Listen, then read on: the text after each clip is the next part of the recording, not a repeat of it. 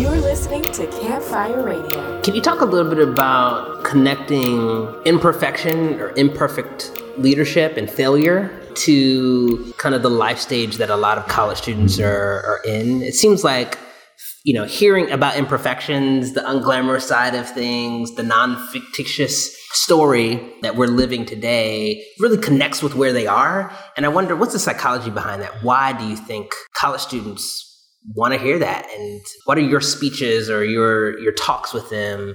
Why do they think they resonate? That's a great question, man. I think for me, what I've heard and what students have told me is that I give them a chance to breathe and finally be like, okay, so I'm okay right now, right?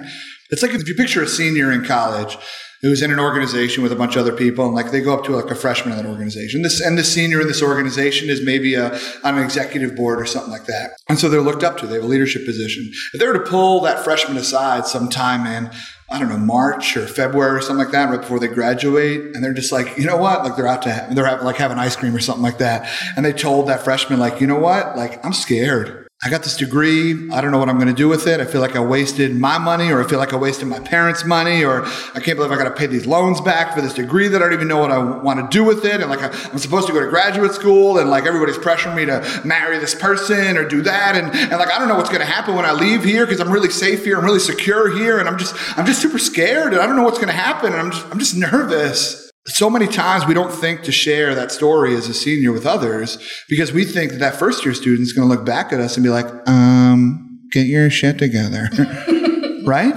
But that's not what happens, because in that moment, what that first year student or sophomore is going to say is oh, wow, so you don't have it all together? Because I thought you had it all together. But you're still a leader here. I still look up to you. Maybe that means that right now I'm okay. Maybe that means that right now I'm enough. I'm on the right path, right? There's so many pressures that society has put on everybody. Society has forced us all to look at life like it's train tracks, right? Where it's you have to make these stops and you're not allowed to get off the train, right? You make the stop at the high school graduation, you make the stop at college graduation, maybe you get a post-secondary degree. If not, you get an entry-level job, then you meet somebody, then you get married, then you buy a house, then you have kids, then you retire, then you're allowed to have fun, right? That's what we're told. And there's so much pressure freshman, sophomore, junior year to be I have to pick the exact right major for me. And if I don't, then I'm a failure. I will have wasted all my time and all my money here.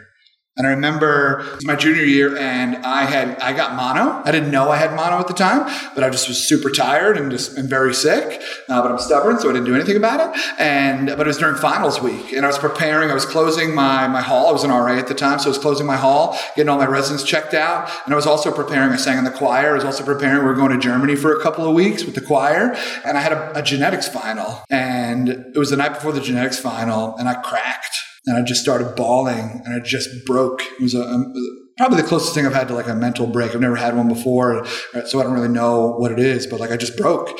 I just started bawling and I called my parents. I just started apologizing. I was I messed up. I was I'm so sorry that I've wasted all of your money. I was I know you're not proud of me. I know that this, that, and just kind of went off and and my parents just listened, thankfully. And then my dad, after he listened, he's like, James, he's we didn't send you to college to figure out exactly what you wanted to do or exactly what's going on. He's all the leadership skills that you're gaining, the time that you're having being an RA, the validation that you're getting from your residents and the people who look up to you on that campus. He's that's why we sent you to college. He's you're getting an experience there that's far more valuable than this genetics final. And it was a real moment for me that I needed to hear. And I think that in college, especially as you first get your first taste of leadership, you think leadership equals perfection. And so you try to I talk a lot about the difference between heroes and role models. You try to be a hero instead of trying to be a role model to people. Thanks for listening to Campfire Radio.